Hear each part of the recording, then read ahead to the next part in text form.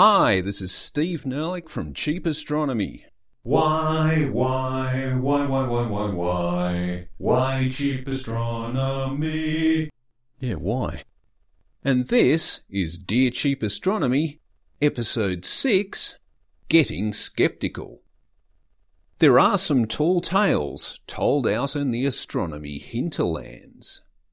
Sometimes these stories get picked up and run with without anyone actually checking to see if they're true. Dear Cheap Astronomy, is Carithna really the Earth's second moon? Quick answer, no. Longer answer, no, non, nine, niet. In no way should Carithna be considered to be a moon of Earth. It isn't, not even a little bit. Carithna, or to get technical about it, 3753 Carithna, is a near-Earth object that very clearly and very obviously orbits the Sun.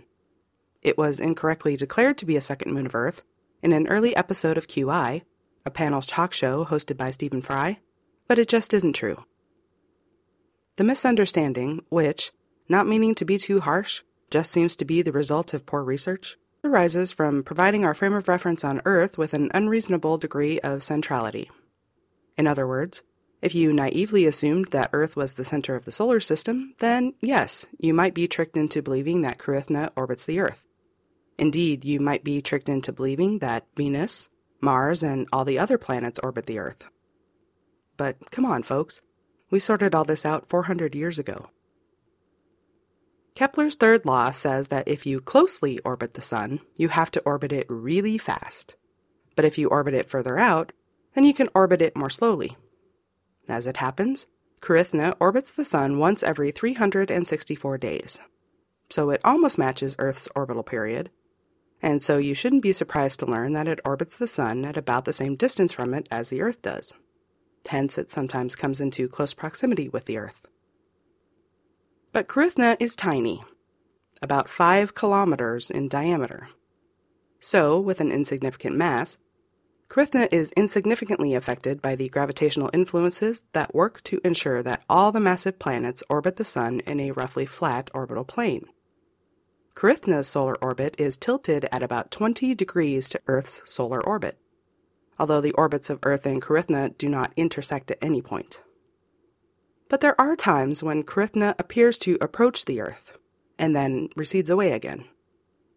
It is possible that for a brief moment, this might have got the first astronomers who identified Carithna in 1986 to speculate that it could have been in a wide elliptical orbit around the Earth. But after continuing to observe it, it would have soon become apparent that Carithna was just another near-Earth object in a solar orbit. In fact, there are a whole bunch of other near-Earth objects, or NEOs, in solar orbits. As of 20 October 2012, we know of 9,315 of them. And there are a whole bunch of satellites in Earth orbit, over 8,000 at last count, but the very, very large majority of them were built by us.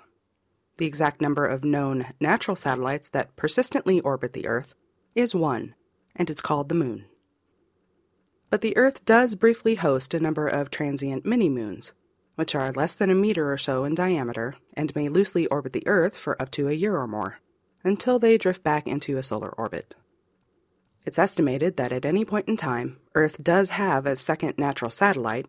It's just not the same satellite for any persistent length of time. And to the best of our knowledge, it has never been, and never will be, Carithna. And thanks, Darreny. The lesson here is that the orbit of a celestial body can take a year or more to really nail down. So don't take a first tentative announcement as a final conclusion. Wait for the data. And now here's, me talking about an astronomical press release that really didn't deserve the airtime that it got. Dear Cheap Astronomy, what do you think of this latest suggestion that the Pioneer anomaly can be explained by the expansion of the universe? Well, to be honest, I don't think much of it. When it was released, this story was picked up by a few, perhaps over-credulous, science communicators. For example, A newly published paper claims to have found the true solution to the Pioneer anomaly, the tiny excessive deceleration of the Pioneer probe, in the laws of physics, and this one is science. And once again, I did first write to the Skeptics Guide team to point out the problem. I do always write first. It's polite and respectful. Anyhow, my skepticism arises from knowing that the October 2012 paper by Sergei Kopeikin, which I probably mispronounced, came out just a month after a September 2012 paper in a publication associated with the journal Nature, announcing confirmation that thermal radiation recoil could completely account for the unanticipated spacecraft deceleration that represents the so-called Pioneer anomaly.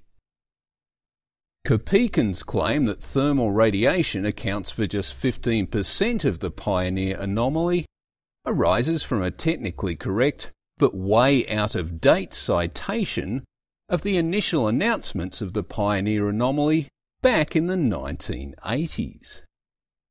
Those 1980 announcements were superseded by 30 more years of intensive research, which resulted in the 2012 article by Turyshev et al., which I probably also mispronounced.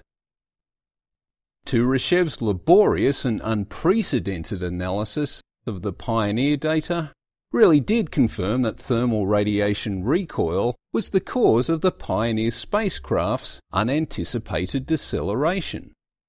Kopeikin's paper, which just came out of nowhere, is really about potential inaccuracies in astronomical measurements that could arise from the expansion of the universe.